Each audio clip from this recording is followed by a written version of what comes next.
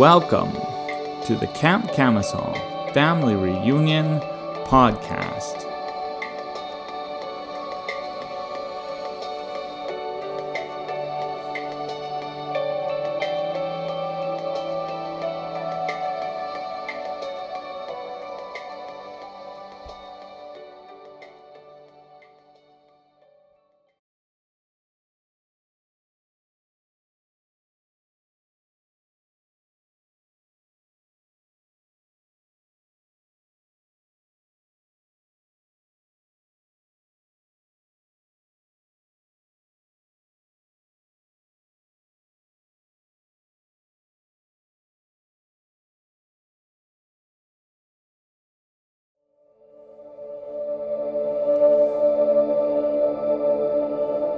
One of the best things, in my opinion, about Camp Camisole is the campfire talks.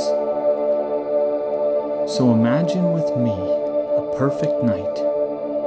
The skies are clear, the beautiful sunny day has given way to dusk as the campers make their way to the campfire circle. Our maintenance team has built a majestic fire that throws off light and heat as the air turns from hot to cool. And as the stars begin to blink into view, our focus turns to the campfire speaker. Welcome everyone to our Tuesday night campfire. We are excited for the opportunity we have to take a look at God's Word. Last night, which would have been Monday night, we had Bigfoot up, and he would have been talking to us about with the big question of, do we smell like God or do we smell like the world? And for the campers that would be out on Tuesday, I would really hope, and I'd be challenging them to have wrestled with that and really spend some time thinking about what it is that they smell like. And today we're going to be carrying on kind of that whole aspect of what it means to have Christ live in us and what it means to smell like God. What smell is oozing out of us? And that's a very appropriate question to ask out at camp, because even by Tuesday, there are some very unique smells that we would be having in the cabins and throughout the camp. There are some campers that are going to be out there that they didn't even know they brought a suitcase of clothes. And by Tuesday, it's evident to everybody else that they aren't aware of that suitcase. So the whole idea of smell is a very real concept and something that we can really think about what it is that we're smelling like. Are we smelling like the world, or are we allowing Jesus Christ to be what people smell when they look at us? And for today's campfire, we're going to be looking at Galatians chapter 2, verses 15 to 21. And in this section of Galatians, we read about justification. And justification is a big word, which really just means, in the simplest form, is just as if I never sinned. It is the blood of Jesus who, through his death, paid the price for everyone's sin. And all we need to do is accept his work on the cross, and then he sees us justified, just as if we'd never sinned. It is 100% about recognizing the price that Jesus paid for us, the love that Jesus shows to us. And it's not because we deserve it.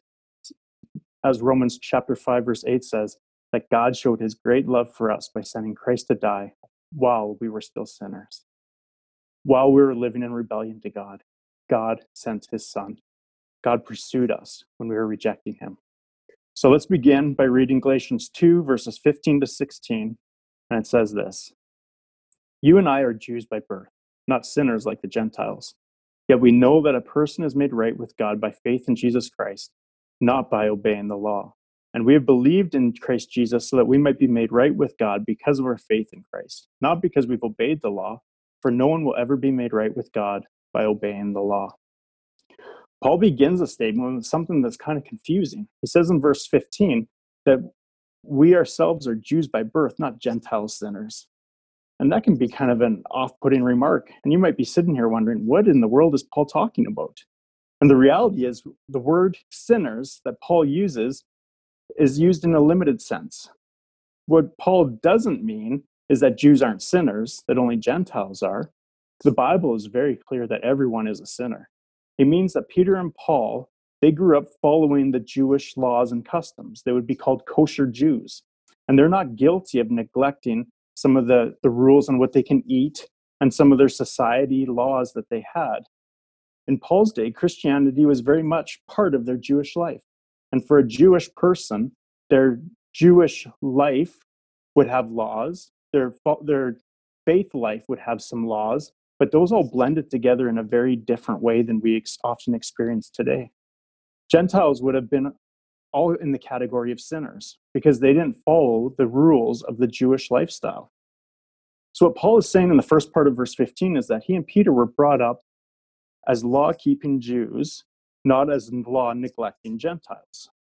And both he and Peter have come to know that no one can be right before God by keeping the law. God has taken the whole concept of breaking the law and paying the price, sent his son to die so that we can be justified, just as if we'd never sinned. Paul is saying that salvation doesn't come from keeping the Jewish law. And we see a similar attitude confronted by John the Baptist in Matthew 3. It says, "But when he saw many Pharisees and Sadducees coming to watch him baptize, he denounced them. 'You brood of snakes,' he exclaimed. 'Who warned you to flee God's coming wrath? Prove by the way you live that you have repented by your sins and turned to God. Don't just say to each other, we're safe or we're destined by Abraham. That means nothing. Or descendants of Abraham. That means nothing. For I tell you, God can create children of Abraham from these very stones.'" See, they presumed that they were good because of their ancestors, because of their mom and dad, because of their grandfathers, because of their lineage. And that's not how we're saved. And this still happens today in our churches. Some of you that are around this campfire, you might be sitting here thinking that you're good enough because your parents or because of your grandparents. And the reality is we all have to make that decision for ourselves. You decide if you're going to live your life for God or not. You're not saved because of your parents, your grandparents, or anyone else. You're only saved if you personally accept the work of Jesus on the cross. The heart of the gospel message is that we're sinful people and that we can't do it on our own. It doesn't matter what our parents have done or our grandparents. We needed and we continue to need a Savior, and that Savior is Jesus. And this is what Paul says in verse 16. We know that a person is not justified by the works of the law, but through faith in Jesus Christ. Question for us today: are we truly convinced that the death and resurrection of Jesus Christ is the only reason that we can be made right in God's eyes? Are we truly convinced that it's not about who we are or what we do? And then this is typically a point where I'd ask the campers and ask, what are some of the ways that people think they can go to heaven? I'd encourage you to think about that for a second. What are some of the ways that people think that they're justified before God? Whether it's based on their works, their actions, or their parents, or whatever else. Paul understands that it's not Jewish heritage. It was not his strict observance of the law that allowed him to stand before God. It was his faith in Jesus. There is only one thing that can deal with the problem of sin in our world and in our lives. That's the blood of Jesus. We can pretend all we want to be a Christian, but are we really Christ followers? I remember a number of years ago, I was out at camp on the West Coast. There was a camp on the ocean, and they had sailboats. And they gave us the option to be able to go out and take these sailboats out. And they asked us, do you guys know how to sail? I'd never been on a sailboat before, but I was with a buddy of mine who was recently in Mexico, and he took a course that actually certified him as a sailing instructor. He had a photographic memory, but he'd never actually been on a sailboat. So he's like, oh, yeah, I know how to do it. I'm certified. So we get out there. We have no idea what we're doing, and we're getting further and further and further from the shore because we didn't know what we were doing.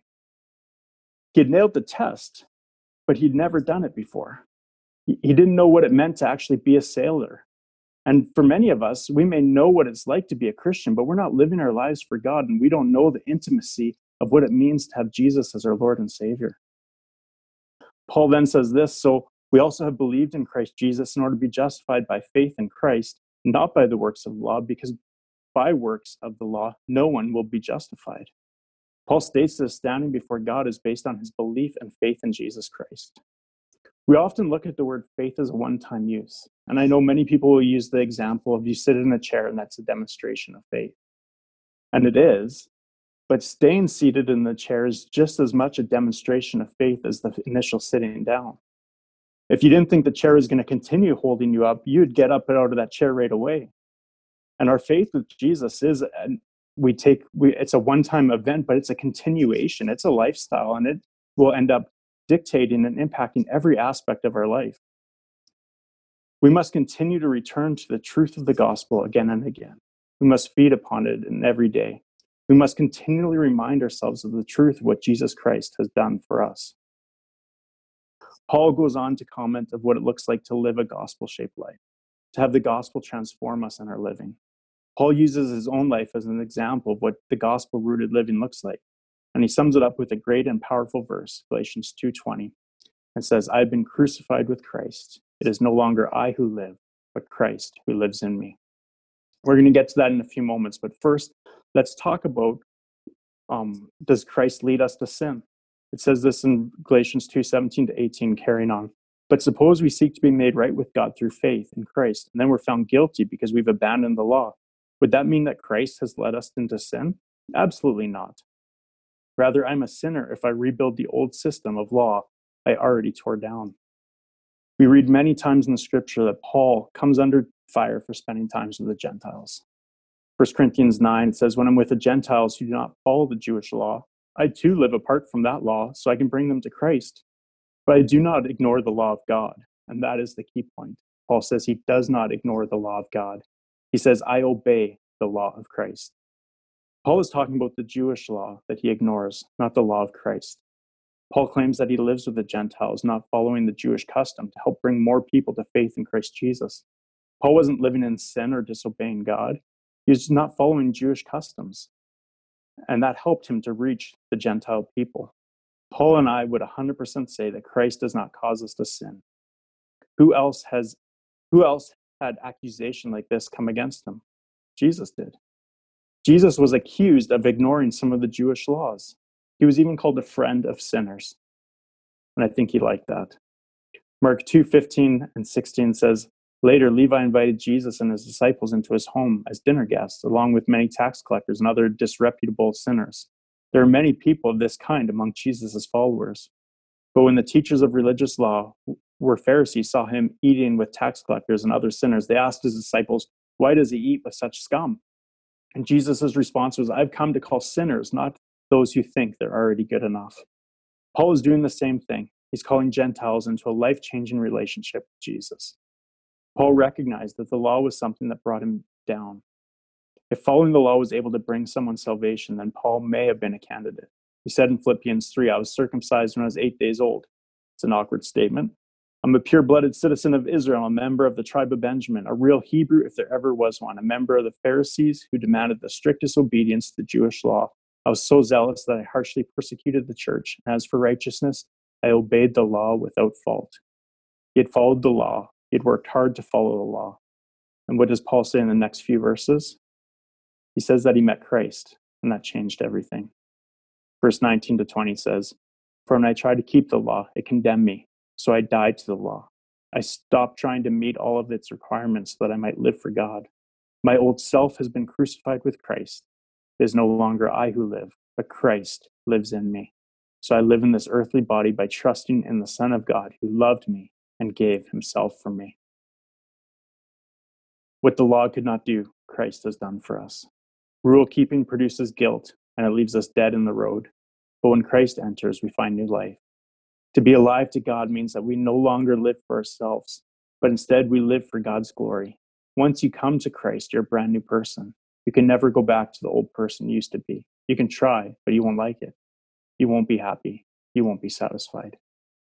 Taking up our cross and following God is an easy thing to talk about, and it's a phrase that we like to say. But do we understand the meaning behind those words? What does it mean to pick up our cross daily and follow God? It means to die to our old self each and every day. Live for Christ. Live like Christ is in me. Paul did.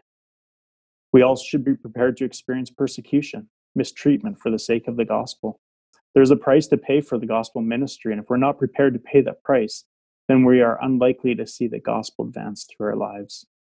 We don't like to talk about the cost because there is a big cost, and we think that will turn people away from God. But really, the cost is what demonstrates how real it is for us. If we want to see the gospel go forward, it's going to require us to shoulder our cross and to follow him. and follow Jesus. God works powerfully in people who surrender all to follow him. Surrender and shouldering your cross doesn't necessarily mean dying for the gospel, but it might. Would you be willing? Would I be willing? Crucified with Christ so that I might live for him. At this point in our talk, there's a video that I would show, and it's about Matt Chandler talking about what it means to be crucified with Christ. And then after the video, we'd come back and we'd say, what does it look like? What does it mean that Christ lives in me? How do we begin to live out our lives having our old self having been crucified, so that it's no longer us who lives, but Christ who lives in us? How do we know what God wants us to do? It's a change in perspective, a change in priorities. No longer do we smell like the world, pursuing the things the world will say bring purpose and meaning, but we begin to pursue things of God. We need to start with the needs right in front of us, having our eyes open around us. There are people in our life that need us. Who is God asking you to accept here at camp? Who is it that God's asking you to reach out and to be a friend to somebody who maybe feels alone, who maybe came here not knowing anybody? How is he asking you to stand up for holiness in your cabin when the conversation gets a little questionable? Who is God asking you to pray for, to love, with no expectation, no strings, just being the hands, the feet, and the voice of Jesus in their lives? We need to evaluate our lives and see if there are some areas of passion or interest growing inside us. As we accept Christ, we are a new creation. We will talk about that later in the week, but being a new creation is what God is wanting to do through you. If God has placed a passion or interest in your heart, pursue it, explore it.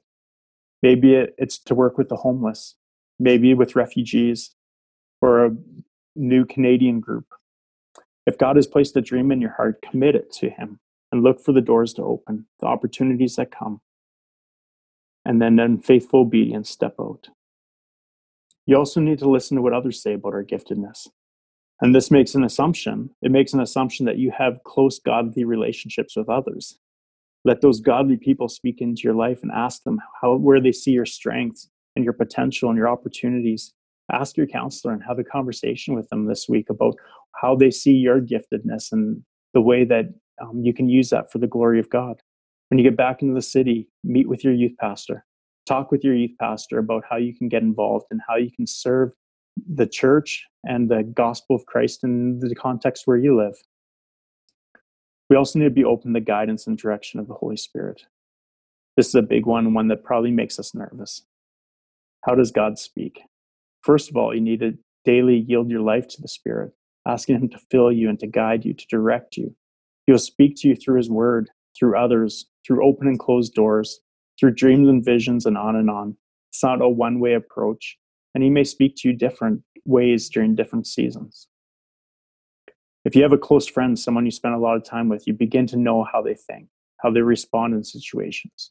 You finish each other's sentences. Many of you are thinking of the person right now that you can finish each other's sentences and you know how they're going to respond in every situation.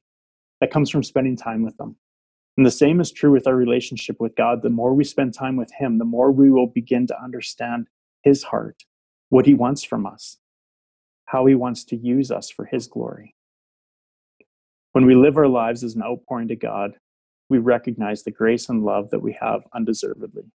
It's received through Jesus Christ. We will no longer live for ourselves, but Christ will live in and through us. Living a life of trust and faith in Christ, our priorities will change. Our purpose will change. The way we see and treat people will change because we no longer see them through a broken, fallen human lens, but we'll begin to see them through the eyes of Christ. We should have great confidence in the fact that resurrection awaits us on the other side of every experience of living that crucified life. I've been crucified with Christ, but that doesn't mean that we stop living. That only means that Christ lives in us. His resurrected life takes over our earthly life. So while we may end up dying to what the world holds dear, we will nevertheless live to the glory of God. For the same one who raised Jesus from the grave will raise us up as we give up our earthly lives in service of him. This passage concludes saying, I do not treat the grace of God as meaningless. For if keeping the law could make us right with God, then there was no need for Christ to die. Paul concludes this passage saying, if salvation was available by keeping the law, then Christ died for no reason. He didn't die for no reason. He died for each and every one of us, and all who has ever lived, and all who will ever live, for our families, for our neighbors, our friends, our acquaintances, the people in our cabin, whether we knew them when we came or not. He even came to die for our enemies and those who we have never met. He also died for you, and he died for me. He died for each and every one of us.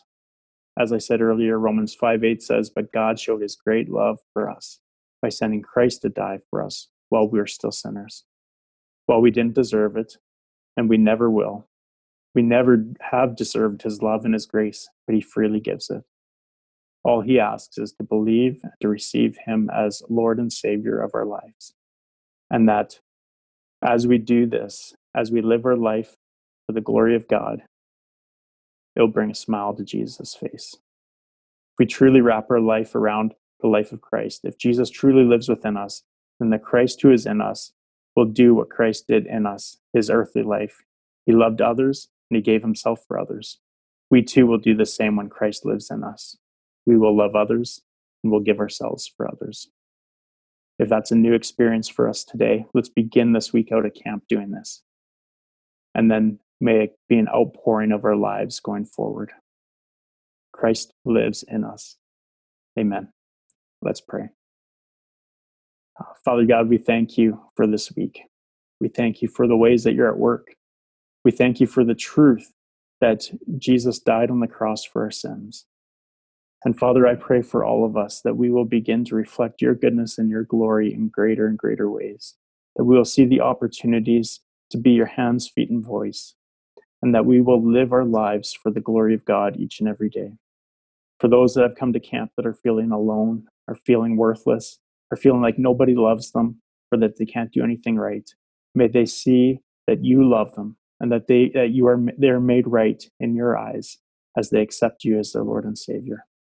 Father, we give this week to you and ask you to be glorified through it. May you minister to our hearts and to our souls, and may you be glorified through all that takes place. In Jesus' name, amen.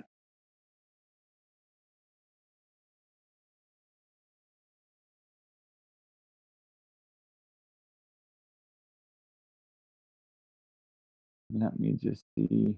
So if, I don't think you even introduced yourself really. You're right, I probably didn't.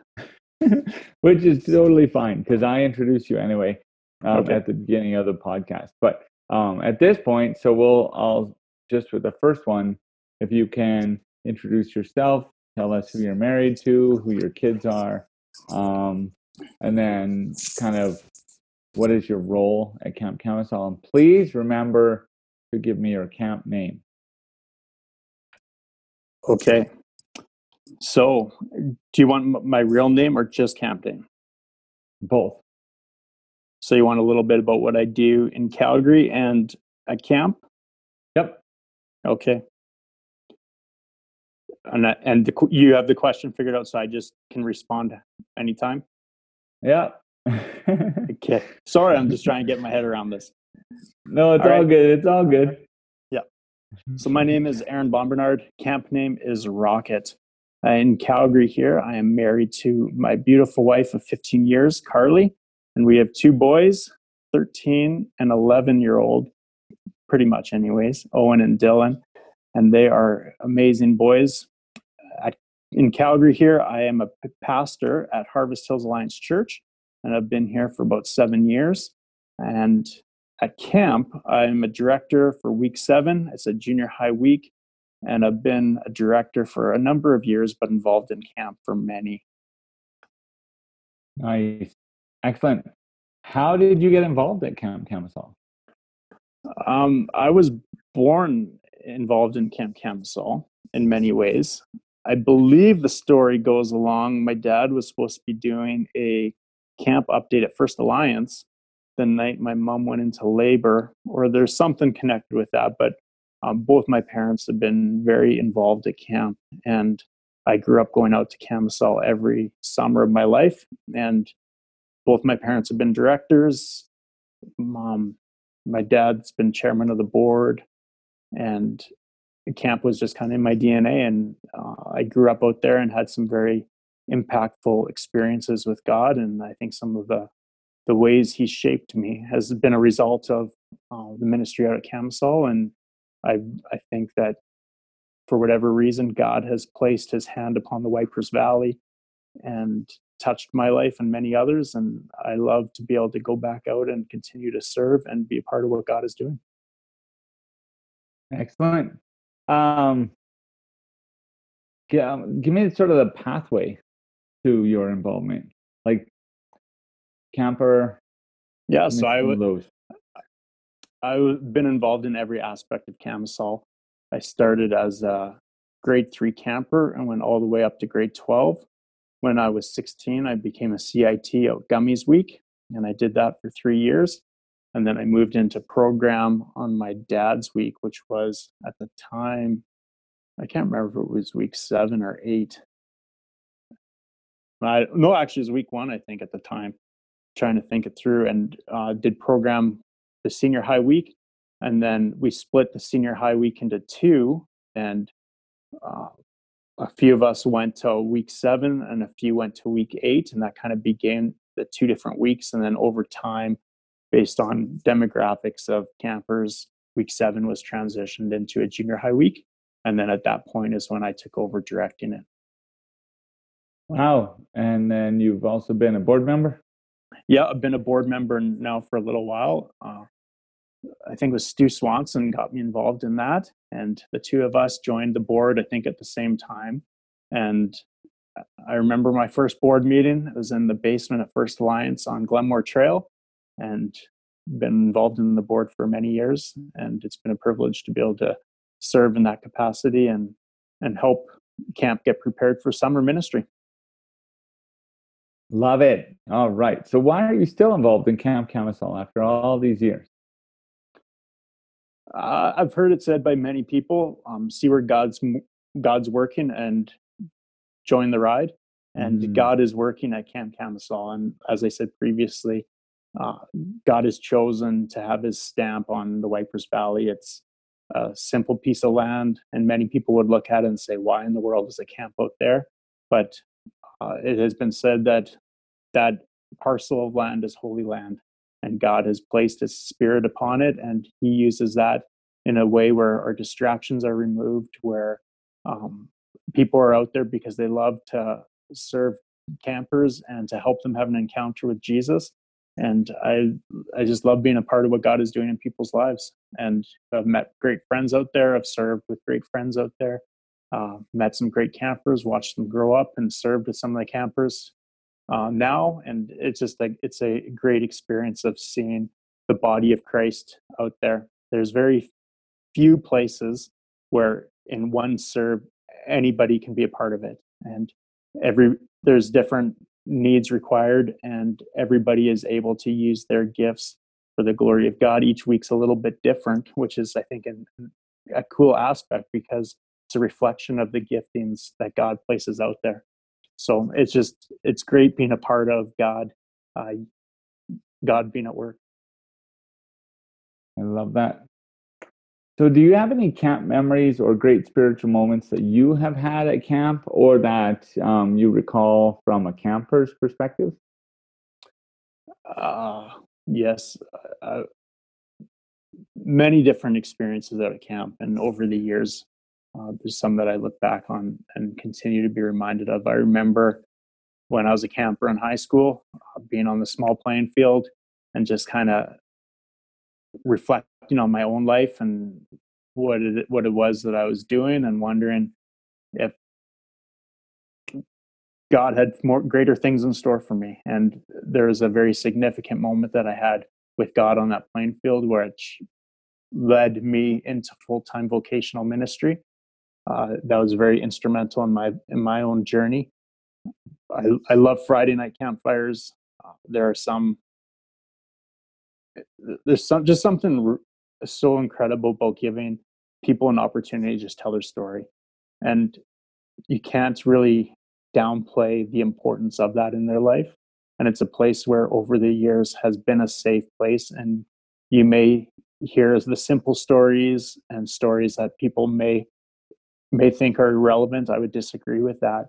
And you hear people struggling and expressing great pains and great tragedies and great healings, and you get the gamut out there, and it's a great opportunity for people to share in a way that is not common in our culture.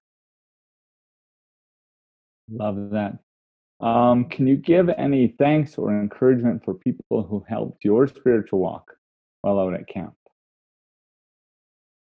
Oh, there are many people. I remember the directors that were out there my week. First director I ever had was Alan Pohl. Flag was his camp name, I believe. Oh, nice. And I remember him out there. I remember a guy named Randy, and he was a counselor for me a number of years. And I got out there a day early because my mom was out there, I think, directing or program, one of the two. I'm not 100%. And he had never been out there before, so I remember showing him around, but it was a great opportunity to get to know him a little bit more. I had the same counselor for a number of years, and he was really he was very patient with us. The way that he put up with us for so many years, but he was a great man who saw me through high school, and might have even been longer than that, but he was very patient with us. I think just Gummy as well, and serving with him as my first director when I was volunteering, and he's our current longest serving volunteer out of Camisol and has been there for many years. So there are so many people over the years that have been very instrumental. My parents serving alongside Keith Lee Haven as well has been joy for me, and just it's something that we look forward to every year for many years. Thank you. Yeah, it is. I find it so cool to mention these different people because Camp Camisol has this crazy legacy of intergenerational leadership and mentoring that just pours down through the years. Yeah. What is significant or unique about Camp Camisol compared to other camps? Well, I have one of my roles on the board is I have the privilege of going out almost every week of the summer and thanking the staff that are there. And something that I say every time I'm out there is that one of the unique aspects of Camisol is it's all volunteer based. And you can easily get into the pros and cons of paid staff for the summer or volunteer based for the summer. That's not the purpose.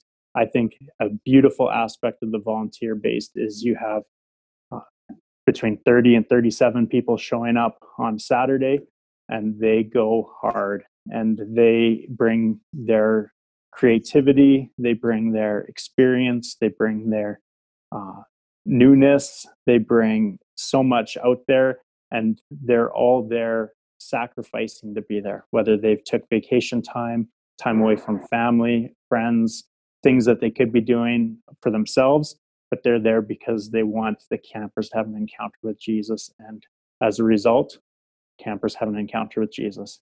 So just the selfless aspect of having the volunteers come out, and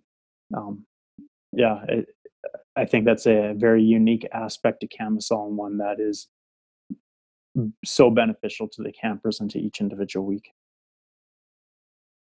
Nice. So why should our listeners continue to support Camp Camisol? Well, it's kind of what I said at the beginning is you show up where God is at work, and you join where his spirit is. So as God is at work out at Camisol, supporting camp financially will enable him to continue to have his hand upon the wipers, and us to be able to see countless more people come to faith in Jesus, rededications to lives, people called into full-time vocational ministry. Many of our pastors in our local Alliance churches have had significant encounters or even salvations found out at Camp Camisol, and the legacy that God has chosen to use through Camisol is significant. And I I know that any financial gift to Camisol is allowing God to continue to use that parcel of land for his glory, and he will. Thank you for joining us for another episode of the Camp Camisol Family Reunion Podcast. If this episode has inspired you, please share it with your friends. Please continue to pray for the ministry of Camp Camisol, and the best way to support us financially is through setting up a monthly donation on canadahelps.ca. Thank you for listening.